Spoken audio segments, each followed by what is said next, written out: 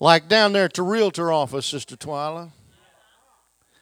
And you start getting those closings and they start piling up. It's nice for the boss to say, you know, Twyla, you sure have been doing awful good on those closings. You've done so good. We've had so little complaint. In fact, we've had no complaints. You're so awesome. You're so incredible. And I tell you what, we're just going to give you a bonus right now. Huh? Praise. Praise is pleasant. It's something that is attractive. It's something that draws your attention. And if you want the attention of the Lord, then you take that same dynamic and you put it toward the Lord, because He created you for one sole purpose, and that was to praise Him, to magnify. Oh, I wish somebody would get with me right now.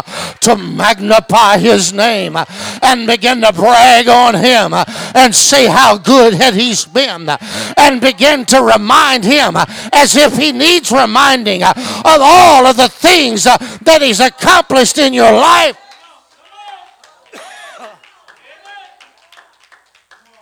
Oh, hallelujah. Because praise is comely. It's attractive unto the Lord. You want the Lord around you, then start bragging on Him. If you've been feeling like you can't hold your head up, then start bragging on God. Start praising the Lord. Start lifting up His name and saying how good He is. He will show up and you'll feel the presence of Almighty God. Somebody in the house ought to be a praise maker. Go ahead and make a little praise. Go ahead and say, I am going to be one awesome praise maker. I'm going to praise my God.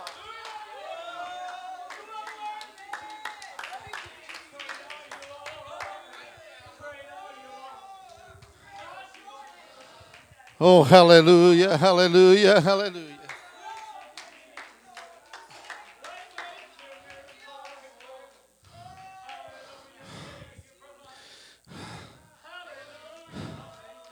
Oh, hallelujah.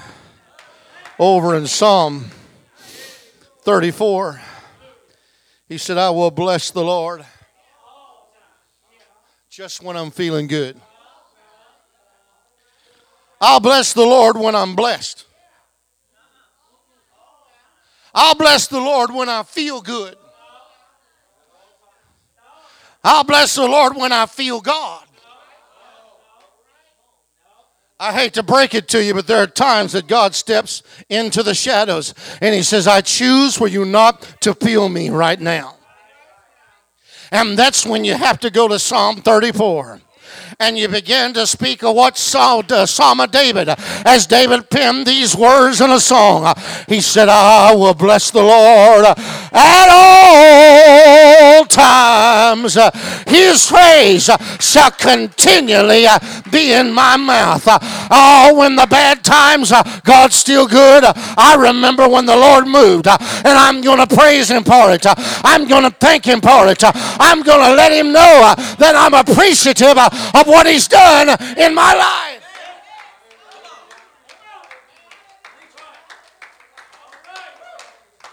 Glory to God. I'll never forget the time we were down to our last pot of beans. I never thought I'd have hard luck stories until I got married. Has nothing to do with Sister Moats. Don't go telling her. But it's something about getting married. You know, when you get married, you think you got all the answers. Brother Charles, you didn't have that kind of an attitude, did you? Surely you didn't. Oh, if you had any questions, all you got to do is just go to Brother Charles. Back then, he had the answer. Might not have been right, but it's the answer. Same way with me. Oh, I had all the answers, or at least I thought I did. But life has a way of letting you know that you really don't have any answers but Him. He's the only one that's really got the answers. We're down to our last pot of beans. I've told this story before, but I feel impressed with the Lord to tell it again. It's down to our last pot of beans. We had no more food in the house. It was cooking on the stove. And Sister Moats and I were talking. We had 2 of our 3 boys with us at that time. We were in Snyder, Texas, the home of the White Buffalo. Those who've been to Snyder.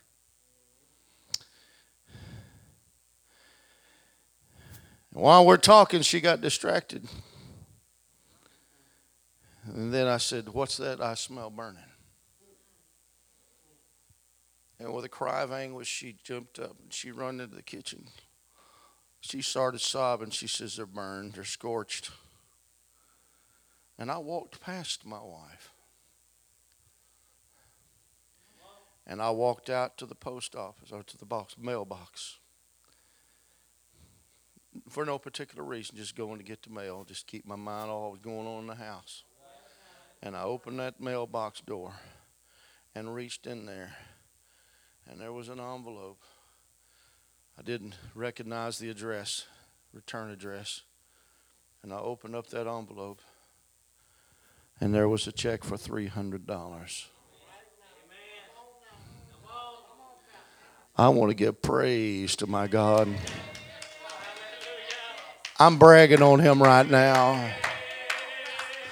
Oh, and when I start bragging on him, I feel something begin to move in my spirit as I brag and I praise my God. Praise is comely. Hey, you want to feel more of God? Then start bragging on him more. You want to feel more of God? Then start lifting up his name more. You want to feel more of God? Then call on his name and say, "God, you're good and your mercy endures forever."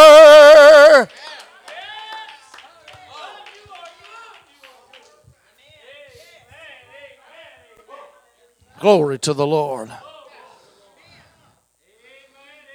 In my travels, years in the 70s, my dad evangelized and preached from church to church. In those days, there were no rest nights, and an average revival was 2 weeks. And of course, they got their rest night after we were gone. But when we would go to the very next place, and there was no gaps.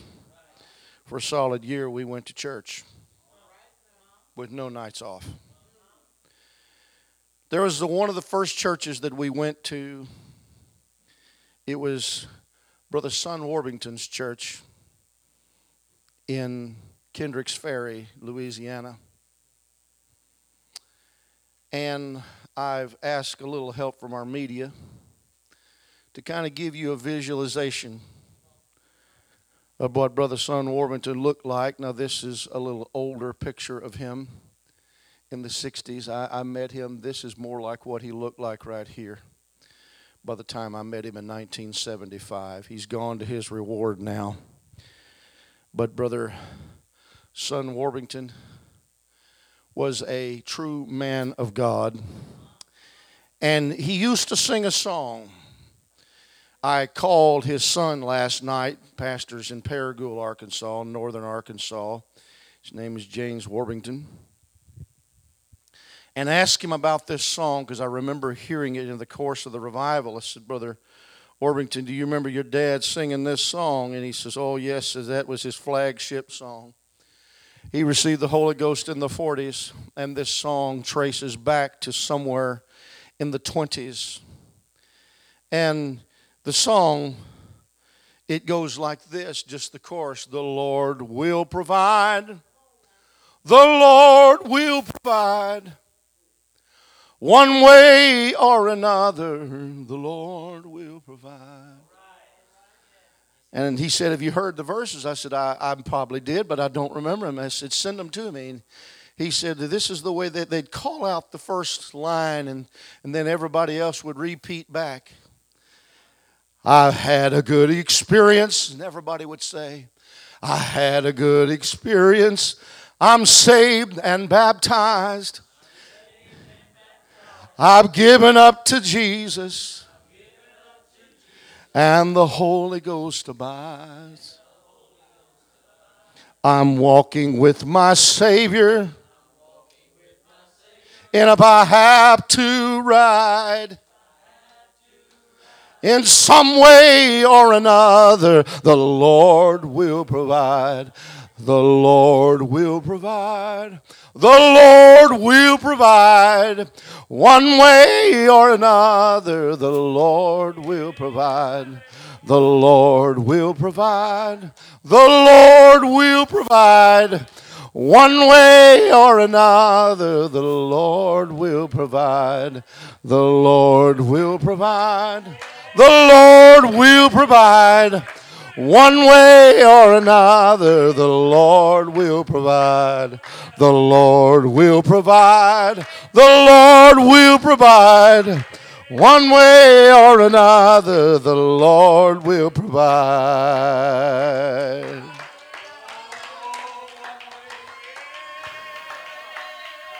You can give God praise. I said you can give God praise because He's going to provide. One way or another, the Lord is going to provide.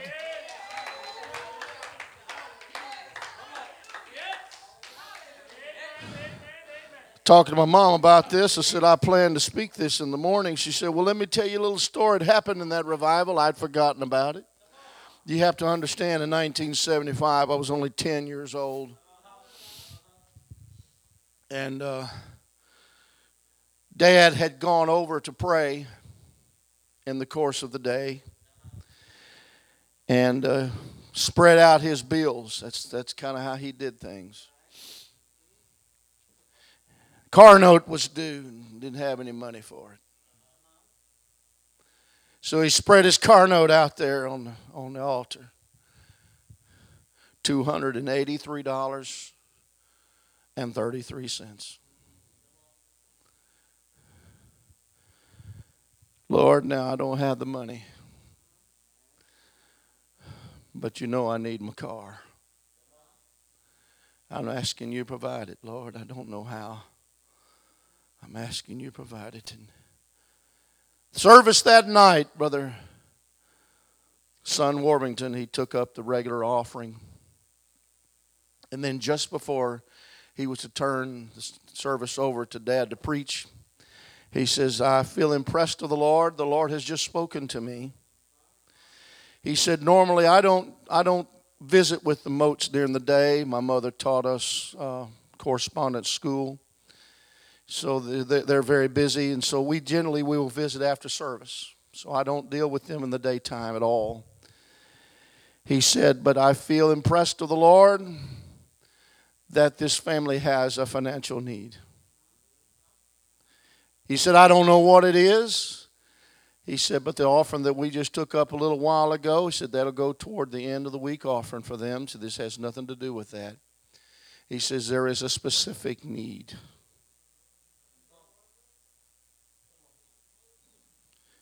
They took up the second offering. Would you care to guess to the penny how much that offering was? $283.33. The Lord will provide.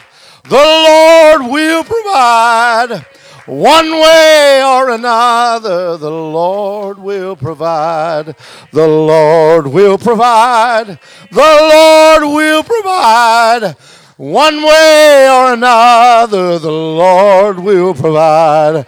The Lord will provide. The Lord will provide. One way or another, the Lord will provide.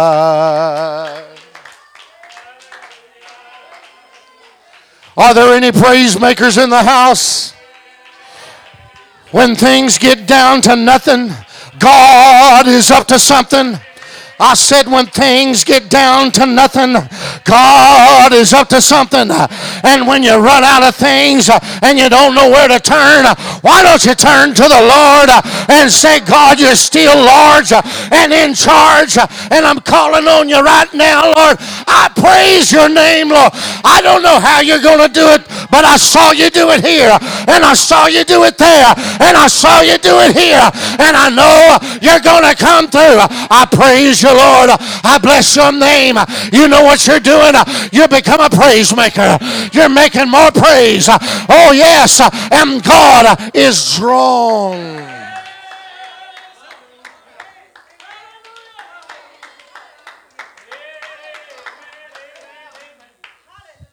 We talk about God drawing the sinner. But the saint of God, when he praises God, draws God closer to him.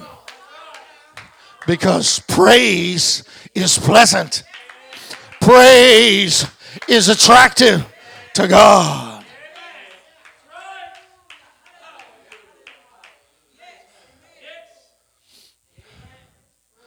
I will bless the Lord at all times. His praise will be continually in my mouth. My soul shall make her boast in the Lord. The humble shall hear and be glad. Oh, magnify the Lord with me. And let us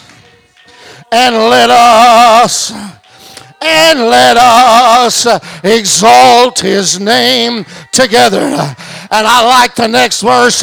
He said, I sought the Lord, and he heard me and delivered me from all my fears. Oh my God, when I seek the Lord, not only does he hear, he moves toward me, closer to me, and delivers me.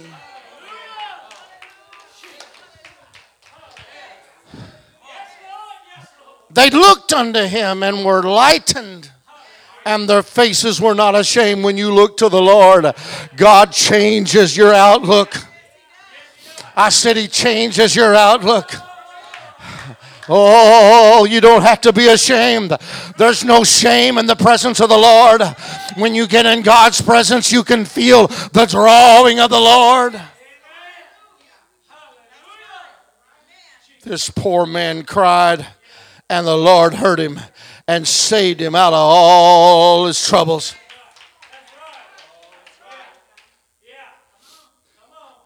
But then he says, the angel of the Lord encampeth round about them that fear him and delivereth them. Oh, taste and see that the Lord is good. And blessed is the man that trusteth in him. Why don't you taste and see of the goodness of the Lord? Let your senses pick up on that goodness that is here right now. We've been talking about him. We've been bragging about him. We've been talking about the mighty things that he's done in the past. And he shows up and you can feel his presence. Why? Because praise is comely. It draws God to you.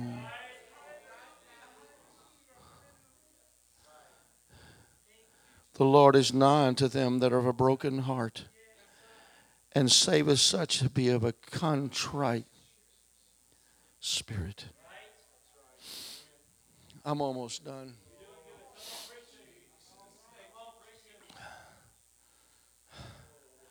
In the book of Acts,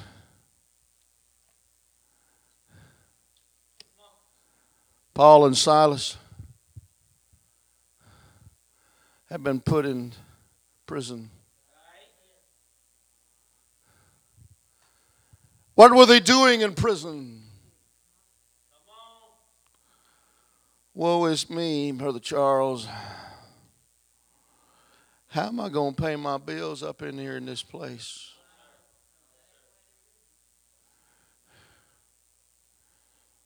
Mama's going to start missing me after a while. What am I going to do up in here? Is that the way they were doing? The 25th verse gives us a clue. And at midnight, somewhere in the middle of the night in this deep, dark dungeon, it wasn't like the modern prisons. You know, I've been in prison services before, and jail ministry and prison ministry. And, you know, those federal prisons, there some of them places, you know, they're a lot nicer than some of those thugs I've ever seen. That's why they break the rules to get back in there. Honestly, it's the truth. I've heard of more than one story where they give them a bus ticket. They go down to the bus station to go home, and they commit a robbery so they can go right back. But wasn't the case here. Substandard place kept, no doubt, where the rats were running. And here we find in the darkness probably very little light. There's two preachers at midnight. Paul and Silas prayed. And when they got to the point where they were finished up with their praying, they said, okay, well, we prayed.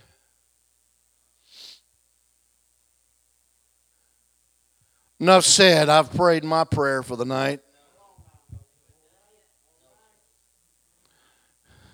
You know, a lot of times that's why we mess up. We get to praying, and when we get done with our wish list, and we think, well, that's that. We got that taken care of. Okay, God, you do your thing. I've done mine. No, there needs to be something else happen. You pray until you touch heaven. And if praying, you get to a point where you run out of words to pray, start singing. They sang praises unto God. They didn't sing songs unto God. Hello, they sang praises unto God. And the prisoners heard them. And suddenly there was a great earthquake. The foundations of the prison was shaken. Immediately all the doors were opened and everyone's bands were loosed. These men began to sing praises unto God. Let me tell you something. When you find yourself so low that you don't know what to pray, find a good godly song and begin to sing it. There's one that kind of comes to mind. The Lord will provide. The Lord will provide one way or another. The Lord will provide. It's over 100 years old. The Lord will provide. The Lord will provide some way or another. The Lord will provide. The Lord will provide. The Lord will provide. One way or another, the Lord will provide. I'm beginning to feel something move in the building right now. As we begin to sing praises unto the Lord, we know that He's able, and we thank God. It's a testimony of faith. When you are a praise maker, you're giving a testimony of faith unto the Lord of what He has done and that which He shall do. I wish somebody would get on their feet and begin to magnify God and give Him praise in the house and say, God, you're worthy. I lift you up. I give you the glory and the honor.